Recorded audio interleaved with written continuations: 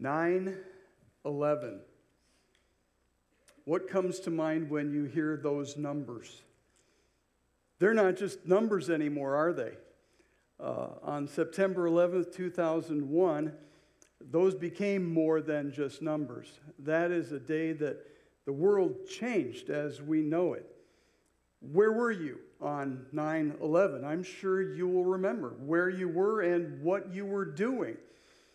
I remember where I was. I was a new district superintendent for the Forest Lakes District. I had a phone call scheduled with the old district superintendent. He was going to brief me on all of the churches in the district. And when I called him, he said, "Do you have your TV on?" I said, "Well, no." He said, "Turn it on." Unusual request, but when I did, I saw the second plane crashing into the Twin Towers. It was a day I'll never forget. I am sure it's a day you will never forget. We're going to be looking at a passage today in Scripture that deals with another very unforgettable day, a day really when the world changed. And we're going to be looking at John chapter 19. If you don't have a Bible, catch the eye of one of these young men coming down the row, and they'll give you one. And it's good to have God's Word open as we're looking at it together. And so I'd encourage you, if you need one, take one. And if you don't have one at home, bring it home. Glad to have that for you there. This passage that we're looking at in John chapter 19, starting at verse 17 and going through the end of the chapter, deals with where certain people were and what they were doing on the very first Good Friday. They're all finishing something up in one way or another. And you can tell what's important to them by what it is they're finishing up. The Jewish leaders were finishing up their efforts to have Jesus crucified before the Passover. They were quibbling over the notice that Pilate had put on the cross. Look at verses 19 to 22 with me. Pilate had a notice prepared and fastened to the cross. It read, "Jesus of Nazareth, the King of the Jews." Many of the Jews read this sign, for the place where Jesus was crucified was near the city. The sign was written in Aramaic, Latin, and Greek. The chief priests of the Jews protested to Pilate, "Do not write the King of the Jews, but that this man claimed to be the King of the Jews." Pilate answered, "What I have written, I have written." King of the Jews. That title bugged the Jewish leaders no end.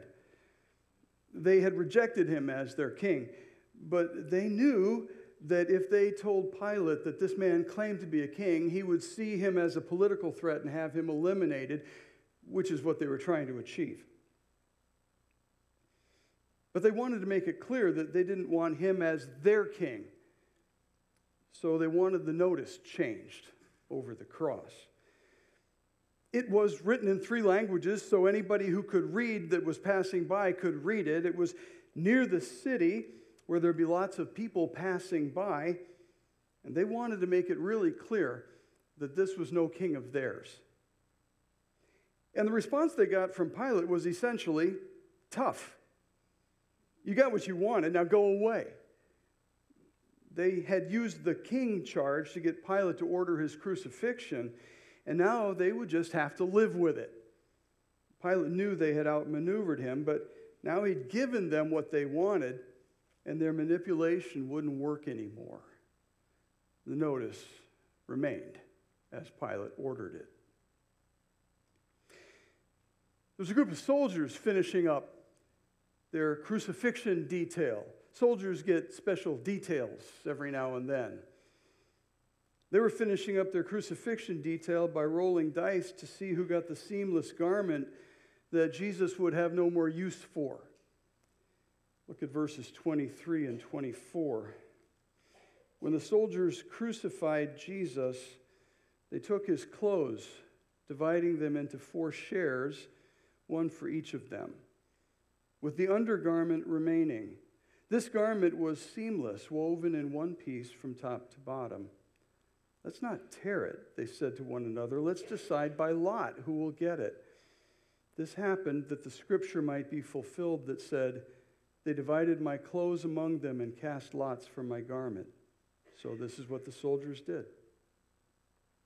4 soldiers dividing what was left from Jesus into 4 shares.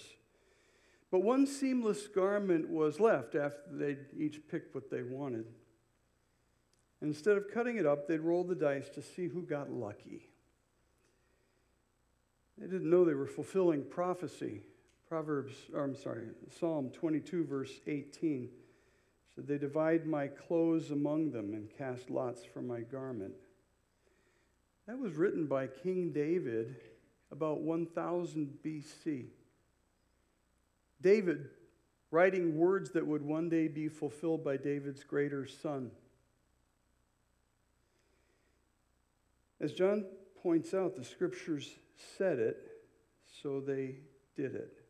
Verse 24, this happened that the scripture might be fulfilled that said, they divided my clothes among them and cast lots for my garment.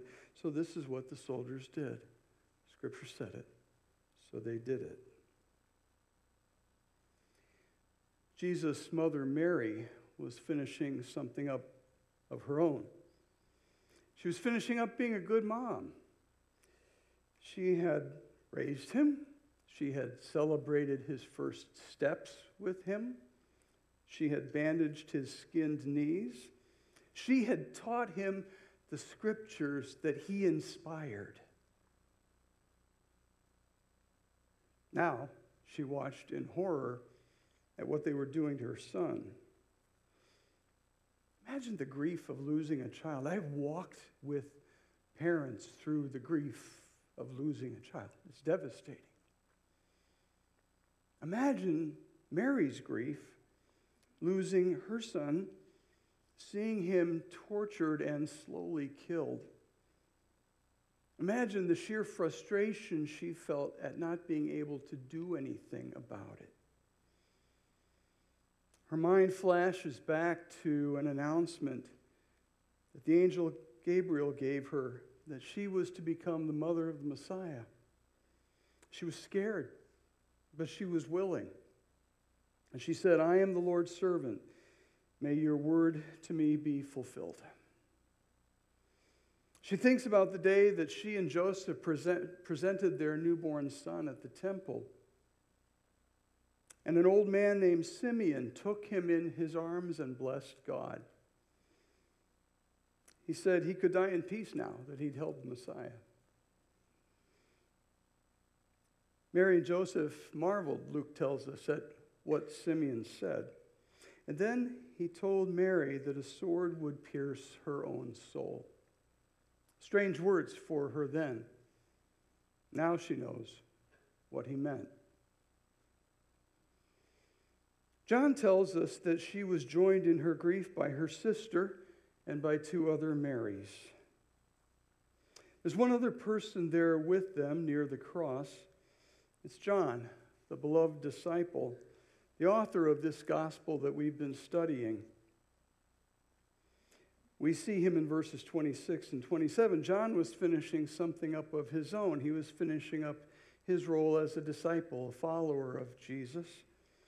And he was finishing it up by staying with him to the end and watching his rabbi die.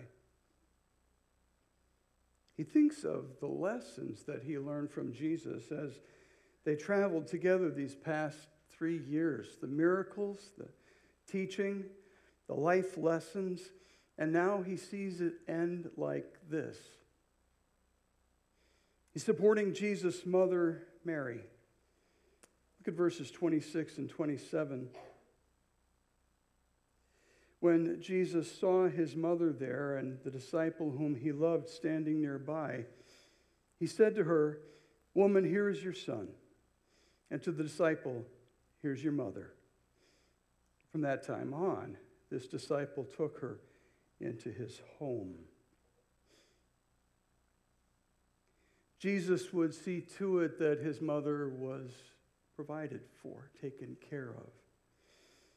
He would give Mary a new son, and he'd give John a new mother. And John would take Mary into his home from that point onward.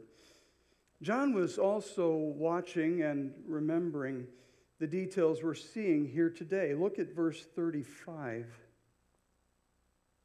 The man who saw it has given testimony, and his testimony is true. He knows that he tells the truth, and he testifies so that you also may believe. What John would remember from that day and write down would serve as a testimony that would bring many people into the kingdom of God. Two more people were there, Joseph of Arimathea and Nicodemus, both of them members of the Sanhedrin. They had observed what took place overnight. They were finishing up making preparations now to give some dignity to Jesus' burial so that his body wouldn't just be dumped into a pit. Look at verses 38 to 42. Later, Joseph of Arimathea asked Pilate for the body of Jesus. Now, Joseph was a disciple of Jesus, but secretly, because he feared the Jewish leaders. With Pilate's permission, he came and took the body away. He was accompanied by Nicodemus, the man who earlier had visited Jesus at night. Nicodemus brought a mixture of myrrh and aloes, about 75 pounds. Taking Jesus' body, the two of them wrapped it with the spices in strips of linen. This was in accordance with Jewish burial customs. At the place where Jesus was crucified, there was a garden, and in the garden a new tomb in which no one had ever been laid, because it was the Jewish day of preparation, and since the tomb was nearby, they laid Jesus there. Joseph and Nicodemus were secret disciples, but now they were ready to come out of hiding. Several different characters there around the cross that day, each one of them finishing up the things that were important to them on that very unforgettable day. Jewish leaders quibbling, soldiers gambling, Mother Mary grieving, John witnessing and remembering, two secret disciples coming out of hiding. But Jesus was finishing some things up himself. He's finishing up his earthly ministry by carrying his own cross and allowing himself to be nailed to it. Look at verses 17 and 18.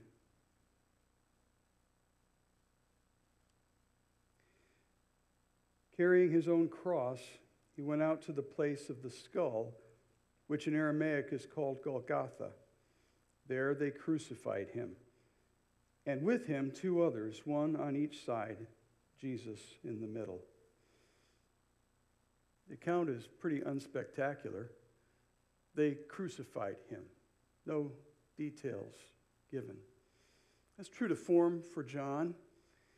He doesn't focus on the details that Matthew, Mark, and Luke have already given. Instead, he wants to show the meaning behind what's going on. Jesus is also finishing up being a good son to his mother by taking care of her and providing for her in verses 26 and 27.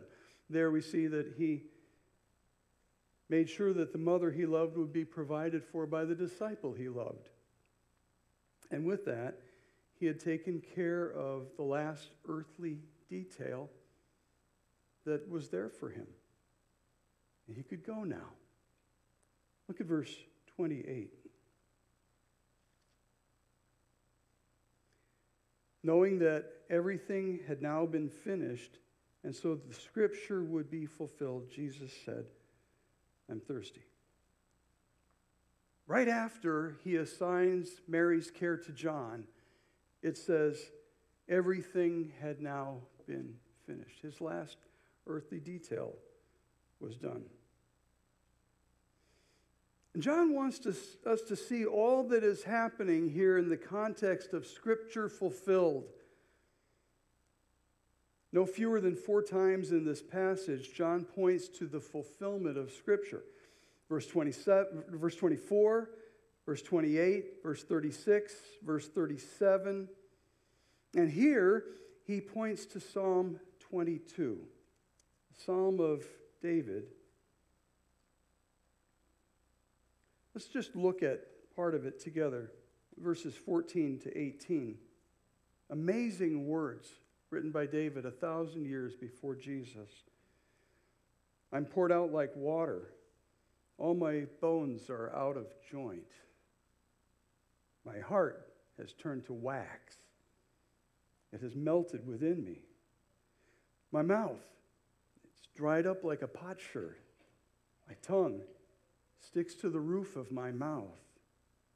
You lay me in the dust of death. Dogs surround me. A pack of villains encircles me. They pierce my hands and my feet. All my bones are on display. People stare and gloat over me. They divide my clothes among them and cast lots for my garment. Written by King David, 1000 BC. And what's striking is that David gives us a description of crucifixion 500 years before the Persians invented it. And David's greater son, the Messiah, would experience it. Jesus also finishes up fulfilling Scripture by expressing his thirst and getting a bit of a drink. Verses 28 and 29.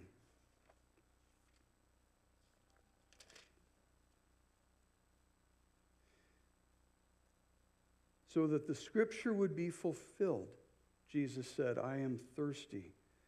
A jar of wine vinegar was there, so they soaked a sponge in it, put the sponge on a stalk of the hyssop plant, and lifted it to Jesus' lips. When he had received the drink, he said, it is finished. With that, he bowed his head and gave up his spirit. He gives one last outcry there in verse 30. And Matthew and Mark tell us it was a loud cry. I wonder, was that the purpose in Jesus taking that drink that was offered to him, that sour wine vinegar that soldiers would drink? Would it be to make this dry mouth, this dry throat, moist enough for one last cry of victory? What is it he says? It is finished. The Greek word is tetelestai.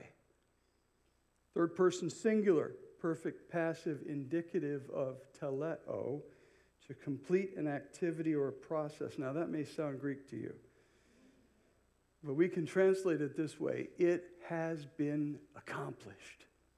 It stands finished. It is done. When a servant completed a task that was given to him, he'd report to his master, tetelestai. It's finished. I've done it. When an artist would finally complete the painting or sculpture he'd poured his life into, he would announce, tetelestai, it is finished. When a buyer paid in full for his purchase, the seller would mark on his invoice, tetelestai, it is paid in full. And we may ask, what is it? What exactly is finished? And the answer is our salvation.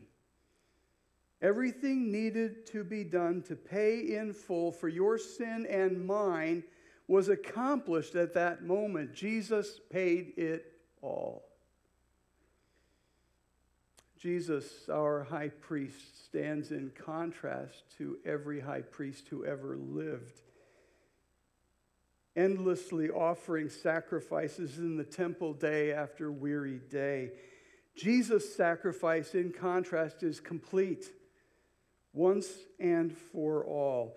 Hebrews chapter 10, verses 11 and 12 says this: every priest stands daily at his service, offering repeatedly the same sacrifices which can never take away sins.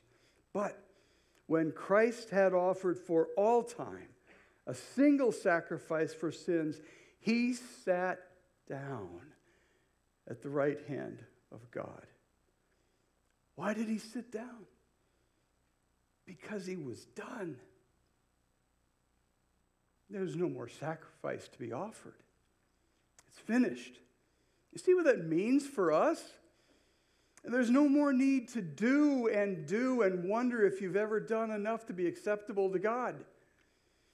We don't keep trying to earn our way to heaven, wondering if we've ever done enough. It is done. In fact, somebody wisely noted, religion is spelled D-O. And you do, and you do, and you do, and you wonder if you've ever done enough. Christianity is spelled D-O-N-E. It's done. It's finished. It's not what we do that makes us right with God. It's what Christ has done for us. It's finished. There's nothing to be added. Tetelestai. It is finished. Perfect tense signifies completed action with ongoing effects. In other words, it remains finished, and it always will. It's enduring. It stands. Nothing can undo it. This is wonderful news. We count on that assurance. Matthew and Mark both record that Jesus cried out at the end with a loud voice, but they don't tell us what it is Jesus said. John's the one who supplies us with the word, tetelestai. It's finished. He said it with a loud cry. It wasn't the whimper of a worn-out man letting out one final gasp. It was a shout of victory. It's finished. Done. Once and for all. And will stand finished throughout eternity. What is our response to the finished work of Christ? We can add nothing to it. We can only respond to it. We respond to it by receiving the gift of salvation he offers, stepping into a relationship with God that Jesus made possible. Have you done that? And if you haven't, I would ask you, what is holding you back? Don't leave here today without stepping into a relationship that Jesus has made possible. You do that by inviting him to apply what he did on the cross when he paid for all sin to your account. Saying, Jesus, I recognize I'm a sinner. I fall short of the glory of God. I could never make it on my own, but you did it for me. You paid in full for me. Apply that to my account. Live in my heart. And if you have done that, then there's only one response that really makes sense. And that is making your whole life a response to the one who gave himself for you. There's an old hymn, When I Survey the Wondrous Cross, that ends this way. Were the whole realm of nature mine, that were an offering far too small. Love so amazing, so divine, demands my soul, my life, my all. Make your life a response to that amazing love. Would you bow with me in prayer?